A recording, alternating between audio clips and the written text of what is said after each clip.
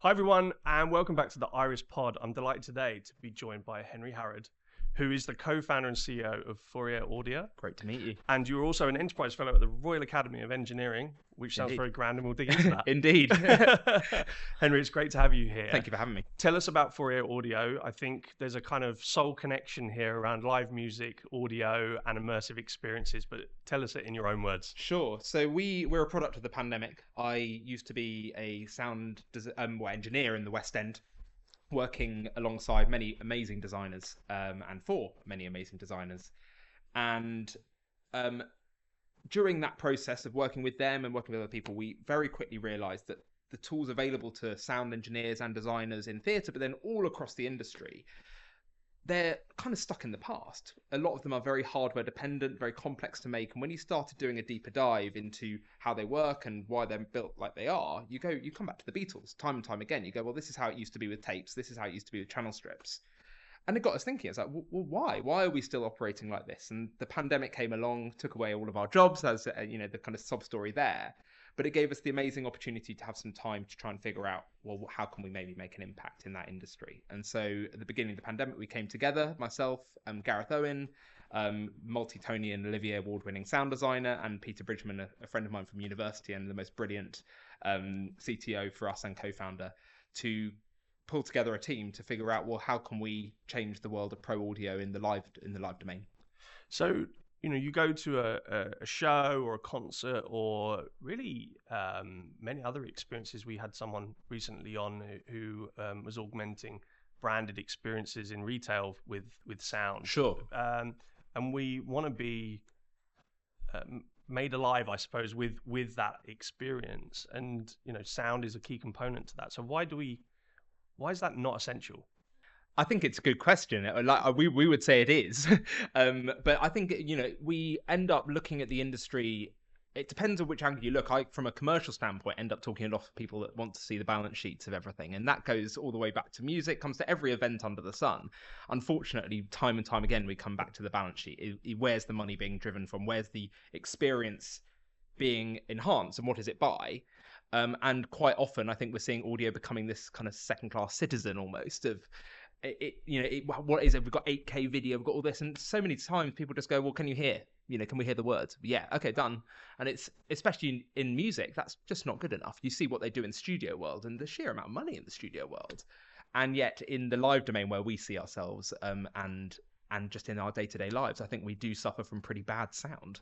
And we certainly want to be big proponents of improving that for everybody. The slide pack for our investors when we started out in 2018 into 2019, you've just literally articulated the first 3 pages. And one of our investors is Roger Taylor of Queen fame, and right. He articulated it's like we moved forward so much in the visual sense. How can I have a TV with perfect, crystalline vision 8K? Yeah. Yet we've gone backwards with fidelity on audio experiences, and nothing crushes me more than when I see someone walking down the street without even headphones on, just listening to it out of those speakers in the phone. Totally. It's a bizarre thing that we've arrived at here. It is. And you look at some of the technologies that are coming out, and to be fair, I think we are making advances in certain areas. You look at, I have in my pocket right now a pair of Apple AirPods. Sure, they're not the best things in the world, but my goodness, having the convenience factor there of being able to listen to my music whenever I can, rather than holding my phone up to my ear, we are definitely getting better in that domain. And I think that kind of comes back to that studio world is doing quite well in delivering pretty good audio quality. You've got Apple Spatial Audio, got all these new technologies coming out that are there to improve listening to your favorite band via the track off of Spotify. But then also in film, you've got Dolby Atmos, etc. All of those are kind of pre-recorded. They can be manipulated and crafted. Whereas in the live domain, we just don't have that luxury of time. Once it's happened, it's happened. And I think that element of, so much of live is derived by how much is someone paying for the ticket, that we have that far bigger tension than they perhaps have in the studio environment. Yeah. So, in the studio, you've got the ability to place microphones and manage the acoustics and, Sure. Famous places where you would record. You mentioned the Beatles, like Abbey Road.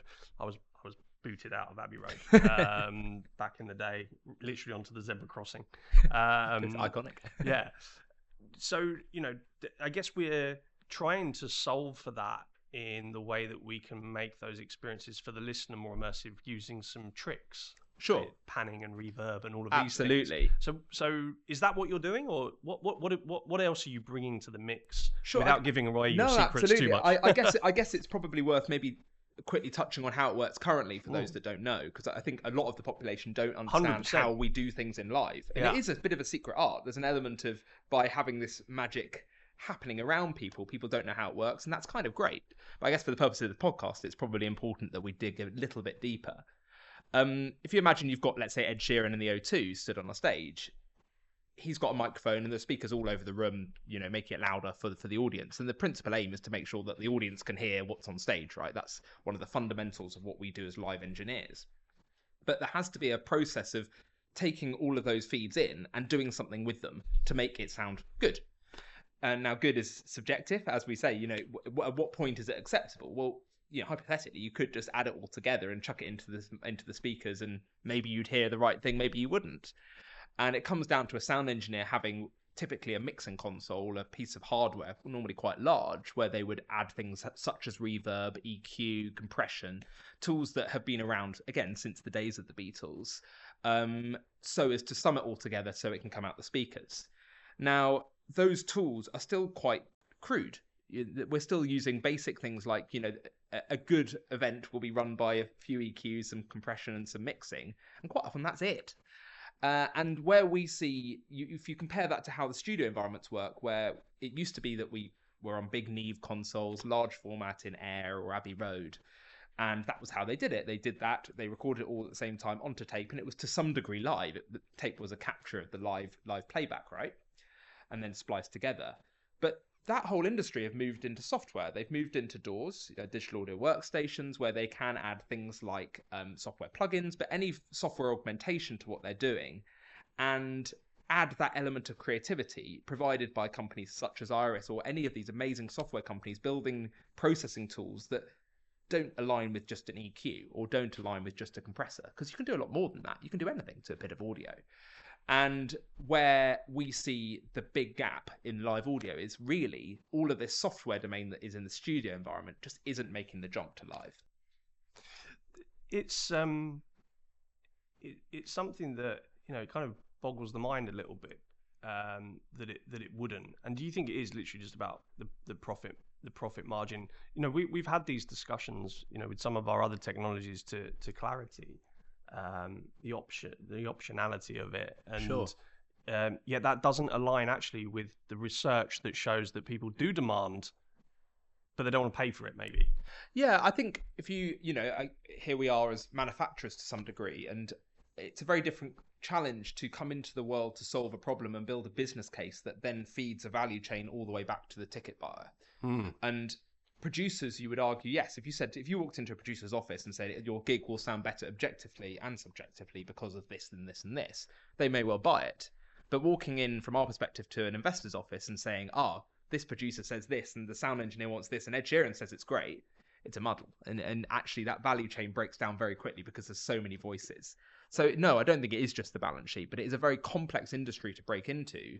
And people are creatures of habit in the industry. It's historically relatively old in terms of how people have worked, and it hasn't changed very much. And so in terms of the reason why this problem isn't being solved, I think it's principally because there's little impetus for a manufacturer to come into the world without a huge amount of energy, and I guess that's what we're bringing here, to change that status quo. But it does take a huge amount of energy, and it's very risky. How resistant is one of the things I think that we've certainly come up against.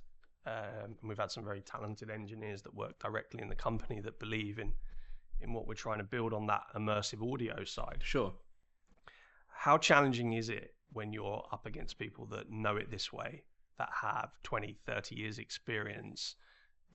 I'm an expert in my field. These new kids on the block aren't going to tell me what to do.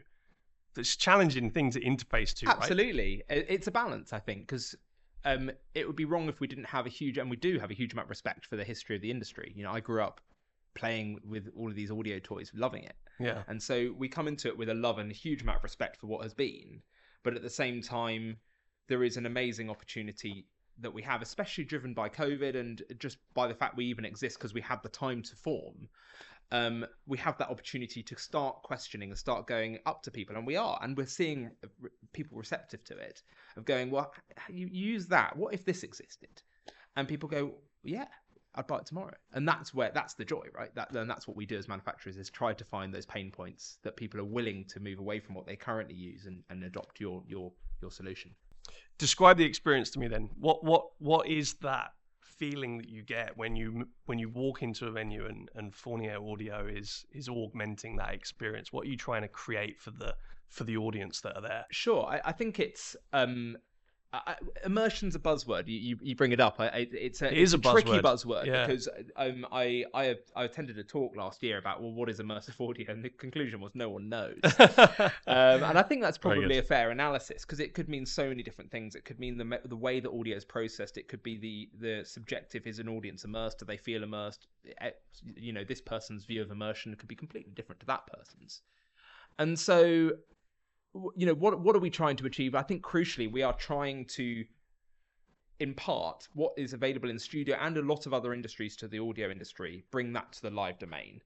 And that principally looks like unlocking the power of software and all of the brilliant software developers out there, and bringing their IP to the live sound engineer. And the impact to the audience member will be seismic, quite frankly. It will be delivering that studio punch that we're so used to the live setting.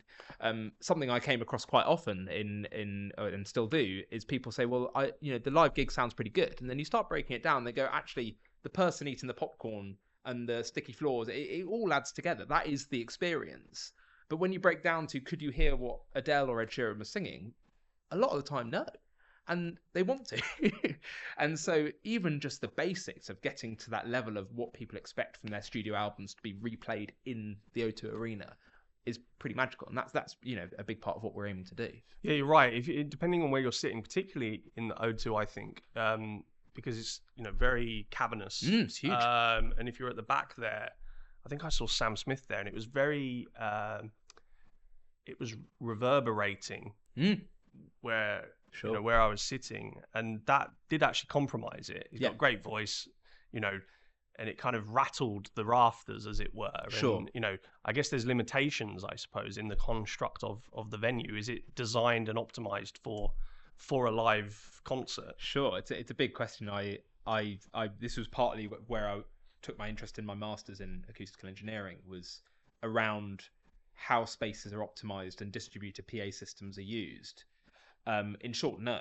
A lot of the time, these venues serve. It's a tin shed. Well, they are, and they're, again, I don't want to be cynical and say bottom line, but there is an element of, do you spend a lot of your money on acoustic treatment when actually is it good enough? And that's another force that's applied. Yeah.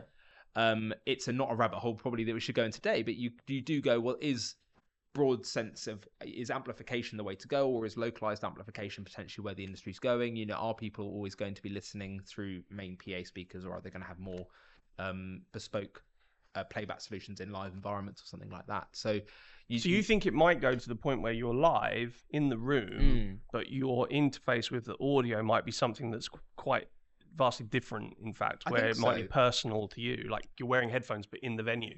It could be. We're certainly seeing that there are startups out there doing exactly that. Some amazing ones using 5G and other, even just phone networks, and just having their AirPods paired to their phone. And that just means they might have audio description, for example, coming down that. So we're already seeing that technology being adopted.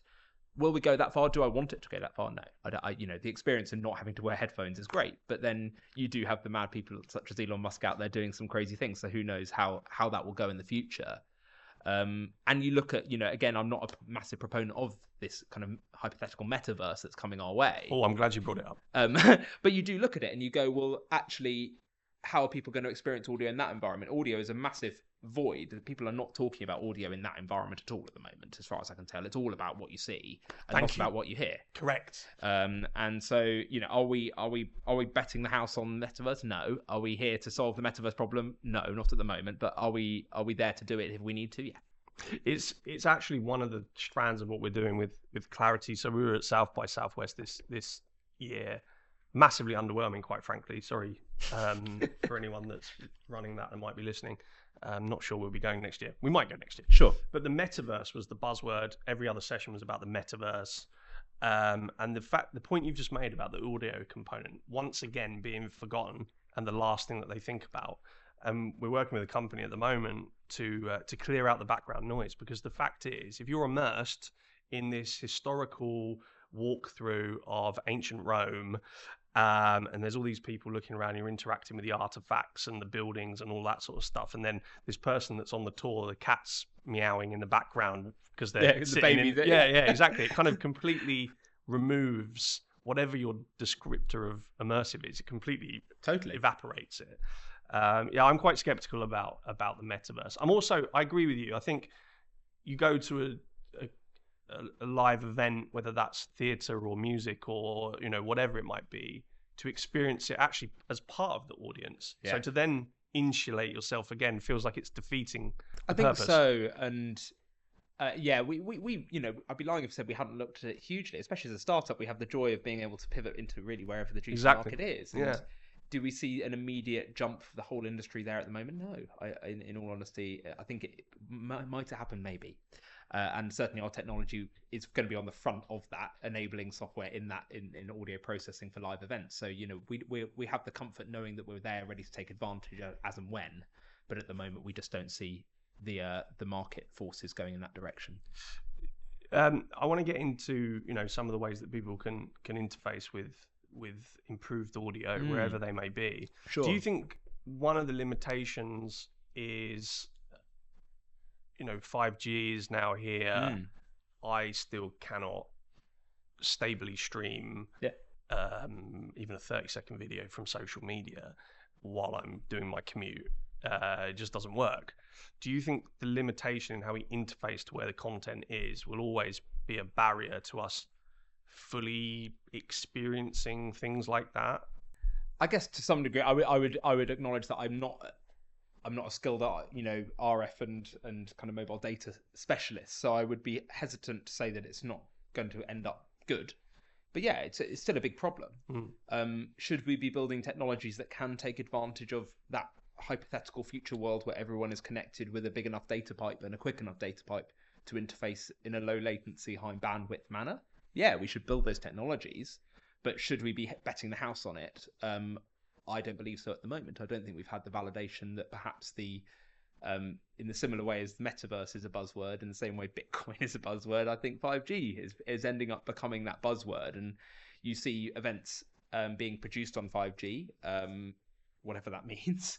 And normally it means that, some small part of it is 5G, and that's a big success. And sure, it is. But is that the mass market, and is that where we are now and in the near future? I think I probably share a similar view to you. Probably not. Yeah, I think I agree.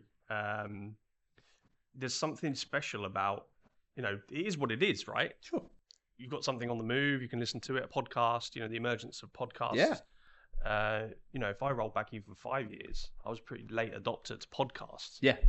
I would always listen to music, and now actually I quite like that moment that you have to learn something or stay tuned into something. Absolutely. Current affairs.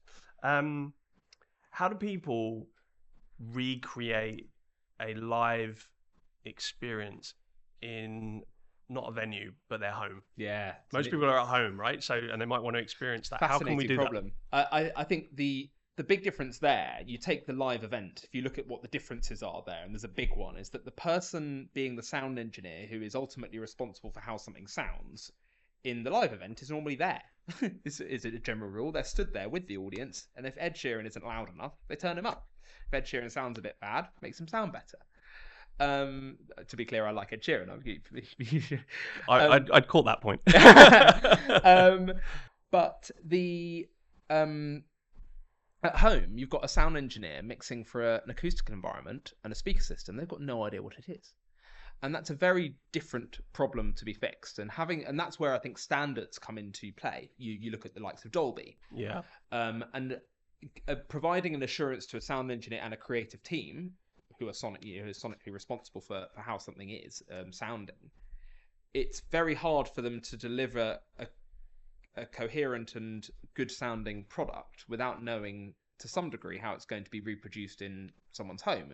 Now, someone's home, you could be listening on your Bose soundbar in your nice treated living room or whatever, but the other person could literally be in the street holding their phone up to their ear. Yeah, how do you equalize? How do you equalize it? Yeah. I'm less clear on that, and I think that often will come down to providing standards and providing mechanisms for sound engineers to know and recreate that themselves, and providing comparisons. Is that a solved problem? To my knowledge, no, I don't think it is a solved problem, and you do definitely experience remote experiences in different ways. We feel quite passionately about how bad live streams can sound of especially music events, mainly because quite often you get the live streaming company coming up to the live sound engineer going, oh, can I have a feed? And they take the feed that the sound engineer is using for the room. Well, it's just never going to work. You need someone to be responsible for how something sounds for the user at home. Yeah. And obviously we have stereo, we have all these different ways of recreating sound, but they are very different, and there's a big challenge there, I think, that's yet to be solved. Is it because you used to get the presets where it was like stadium and arena and these kinds of things, and they've obviously tried to do something with the EQing to make it optimized for that environment or make it feel like you're in that environment. But I always found them to be like stadium just made it sound like it was further away. Sure. Is there some clever tech coming down the road that can maybe figure out the dimensions of your room and then optimize it? There's an amazing company called Audio Scenic. I don't know if you've come across them. No, they're in not Southampton. Heard of them. Yeah. My old supervisor at Southampton, Filippo Farsi, is the CSO there, and the team are brilliant. I highly recommend if you can get them on here. I'm sure they'd share a lot of their secrets. But what they've managed to do is, in a soundbar environment, you can be sat in front of your soundbar watching it, and they do some very clever analysis to beam steer binaural audio to your ears. Yes. So this ear, it's as if you're wearing headphones, but without headphones. And from there, as if let's say you sat on your sofa with your laptop on your lap watching a live event, they can stream binaural surround sound to your ears directly. So this ear is hearing something completely different to this ear. Wow. And it sounds like you're wearing headphones without wearing headphones. For one individual in the room. For one individual at the moment. Yes. And that's I'm sure up for them to share what their trajectory is. So they've got some camera or something that's finding where you are, or correct. What? Yeah. Yes. And so using kind of head tracking and understanding where a user is, they're able to deliver that quite remarkable sensation. I highly recommend it. It's as and when people at home can use it, they're in for a real treat. So, and you look at that, and that actually can perhaps solve a problem for people. Let's say also, hypothetically, you're able to do that for different people sitting in the room. You've got your grandma sat over there who maybe wants audio description, or maybe a bit louder, or wants the vocals louder than this. Having the ability to beam steer audio to different people, even down to different ears, is very exciting. And you look at that and you go, wow, that is the future. That's fascinating. Yeah, because it may be that the volume needs to be slightly louder for this person, they're struggling, or this. Yeah, that's a personalized experience. And I would say that's probably, of all the technologies I've come across for at-home listening, that's the one that stands out as the most exciting one. You look at that and you go, wow, that could blow the roof off the thing. Yeah, I remember paying a lot of money for a surround system some years ago, and it had a little microphone in the box, and you put that in the middle of the room, and then it went boop, boop, boop, boop, boop, boop, boop, boop, like that, and then it optimized it. And then after it optimized it, I thought, I'm not sure that this was worth the money. Totally, I've been there. The one I have at home, you wear a silly little headband. I don't know. Oh, I've seen that. Ridiculous. Yeah. You're sat there, sitting there, waiting for all these boots, and you can sit over here, and you get to the end, and you go, well, that's nice. I'm sure it's done something. Whether or not it's something I wanted, I don't know to this day. But are you a gadget? Do you like the gadgets? I do. Ever since I was a kid. It's partly why I'm in the position where I'm now, making things, because you go, yeah, it's just the ultimate privilege, isn't it? You've grown up playing with all these gadgets, and then you just get to make gadgets, and it's even more fun. So yes. So let's touch on that in relation to Fourier as the CEO and the co-founder. What's your balance? And as someone with Jacoby and Rob and the team that we have here building something, there's your invention hat where you can play in a sandpit and make whatever you want, and then there's I've actually got a responsibility to my investors. I've got a responsibility to the success of the company. How do you balance those things as a CEO and founder? Because you could just play all day long and just invent, but you have to ultimately let me know if you have the answer. Well, I don't. It's very hard. Yeah. I think there was a clear moment when you go from just dreaming before you started the company to all of a sudden when money's involved in some way or other. Initially, we bootstrapped ourselves. So the 3 co-founders put money in and we employed Pete to make our first little product. And even when you're doing that, and it wasn't a huge amount of money, it's still tangible money, that's our money, it focuses the mind, and it does take away that schoolboy kind of wide-eyed, oh, we can do anything, because all of a sudden you've committed to doing something. And I think that doesn't really stop once you started that journey to some degree. There's always going to be that undercurrent of either your money or someone else's money, even more, impactful, I guess, in the way that you operate. And you've committed to doing something with that money. Normally, it's to make more money, but you've also committed by at least a vague structure of how you're going to make money. Like we're not going to go, we're not going to go out there and sell sterilization wipes tomorrow. This is not what we said we're going to do to our investors. So we do have limitations. Where the line is, that's up for you to play with. And do we dream and do we change? Yes. I mentioned about immersive audio. We see this immersive audio and especially 3D audio, and there's a whole area there to dig into of object-based mixing versus channel-based mixing. It's something that we see time and time again, that film and studio recording is moving towards this idea of, instead of having channels and panning left and right, you position them in a virtual space and then you calculate as if a listener were there, what the listener would hear. And that's where we're seeing audio moving towards. Live is behind that in part, as mentioned, because of the lack of software. But it doesn't necessarily, we can go down all these rabbit holes, but at the end of the day, that still anchor of the bank account doesn't lie, and you have a payroll. We employ 3 amazing software engineers and myself and Pete full time, and that pressure is always there. And so you do have to focus the mind, and you do have to remain clearly focused on what you're doing and why. So yes, we do. I'm fortunate in my position as the CEO to have the ability, time-wise, and I guess to some degree the mandate to do a bit of dreaming, and alongside the other co-founders we do dream. Yeah. But there's always this undercurrent of, is this actually going to make the bank balance go up rather than down? Yeah, I think you've described it perfectly. I mean, in a way, having that clear line of sight on what the first thing is that generates the revenue is the thing which also unlocks the dream that might be further away.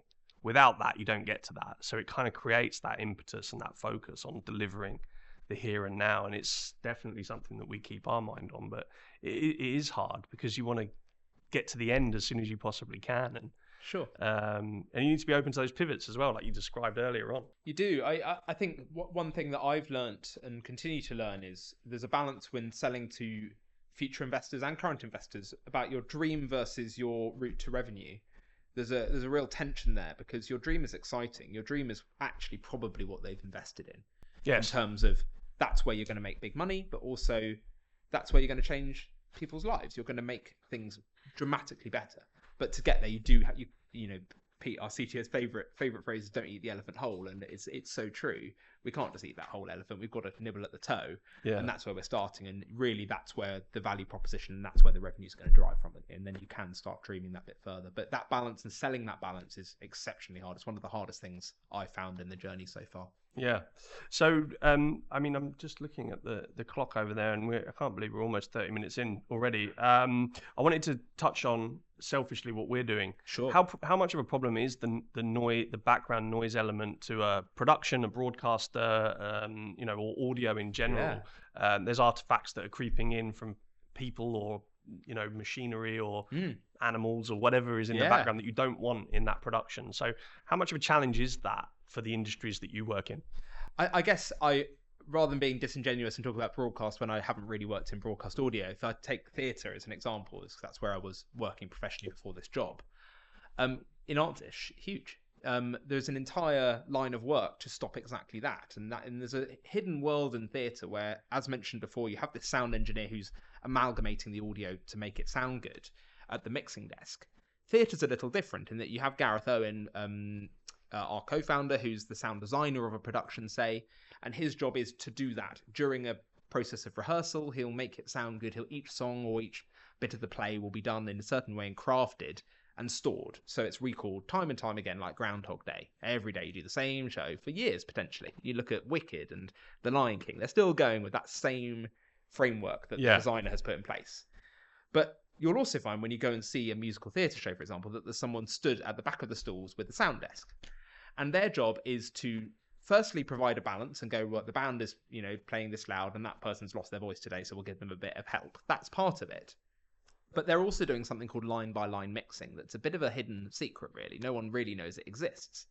But it's to solve this exact problem.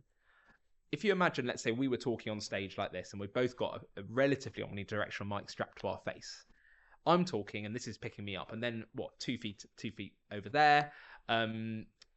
A bit later, due to time delay, that mic is picking up me maybe a little bit less. And if you had both of those together, that mismatch of time, you end up with all sorts of horrible artifacts in it. You lose clarity, you lose the intelligibility that people crave. The hallmark of a good show is, can you hear the words? Otherwise, you lose the story. And so what a sound engineer does in musical theatre is they do something called line-by-line mixing. So if, let's say, I was talking, I would have my fader up, and then the second you jump in, we switch faders. And if you imagine the speed at which some of these things go, it is quite phenomenal to watch. It's like playing a piano. Oh, wow. So they are literally every single line. Oh, and right. Typically, unless lots of people are singing together, only one mic is live at any one time on stage. Which, when you think about how many people and how complex these shows are, is a phenomenal I'm not sure challenge. I appreciated that before. That's phenomenal. It's a hidden industry, and it's a whole career. It was my career. It was what I did, alongside the most amazing team of people in the West End, Broadway, and all over the world. It's a hidden skill that people don't typically know about. But it is exactly what you do. It is actually cutting out unwanted noise coming down audio input channels, in this case, microphones strapped to actors. So do I think there's an application there? Absolutely. But it's certainly something that perhaps you can dig into a little bit further. We'll dig in. I think you made a really key point, whether you're talking about theatre or one of the industries which we center on, which is call centers. The content and the story and the connectivity is in the words. Sure. So if there's other things that are outside of that connection, absolutely, that's not useful. Totally. And I think it's perhaps in theatre, it's less obvious that that's what's going on, but it's obvious enough to spend thousands of pounds a week on staff to get rid of it. And so it is a big problem. If you don't do it, the shows are completely, you cannot get the words on the stage. It is that dramatic. Wow. And so it is a big problem. And I mentioned earlier, before we started, the sheer kind of impact of the clarity stuff on just things like air traffic control. It's quite phenomenal when you listen to it. I would recommend anyone listening at home just to have a listen, because it's very impressive. Well, thank you for that comment. I'm just going to take a minute to just talk about the fact that we're going to be at the business show and I never remember the date, 16th and 17th of November at the London Excel. So if you're there, we're the headline sponsor. And then we're at the Call and Contact Centre Expo, the hot ticket in town, 22nd and 23rd of November. And I should really remember those dates. So you can come and see us there. Tickets are available online, and we'll be sharing details of the links to our event pages, and you can come and find us. We've got the Formula One simulator there. You can test your lap times again, as we were doing last year. You can come and get a demo, as Henry says, of the technology and all the various other things that we're doing at Iris. Henry, thank you for allowing me to do our little advert here. No worries. What's Anytime. coming up? You've got a product in secret squirrel mode called Project Core. Indeed. What are you allowed to share about that? That seems like an exciting next step for your company. It is. It's the route to revenue. So we're on this march through R&D, which is a long, arduous journey, as I'm sure you can relate to. But yeah, next year we will be looking to come out into the world with a product that people can put on their live events to bring reliable software to their event in a means that isn't just what we see at the moment. We see these laptops perching on stands and all sorts of hideous kind of Heath Robinson setups that people are forced to use to gain access to the tools they want. And we're here to bring those software tools to the live sound engineer. Excellent. Well, we look forward to staying tuned to your story and your journey as you go forward. I've really enjoyed the conversation. We're back to theatre and shows and everything. Sure. What's your top concert show? Are you going to say it, Sheryl? No. I don't go to nearly enough music concerts. I guess theatre is probably the one that I can. Something that I was incredibly proud to be involved with was Back to the Future, the musical. Oh, cool. Back up in Manchester before COVID. So that was where we were before when COVID struck, and with Bob Gale and the original creative team up there. For the first time, they were coming back together to make this show, and it's running in the West End, and it's brilliant. So I would highly recommend that to anyone listening. Excellent. I will be going to that. I saw that on your website, actually, Yeah. the car. Fantastic. Henry, thank you so much. Pleasure. Thanks, Tom. All right. Join us again next time. Thank you.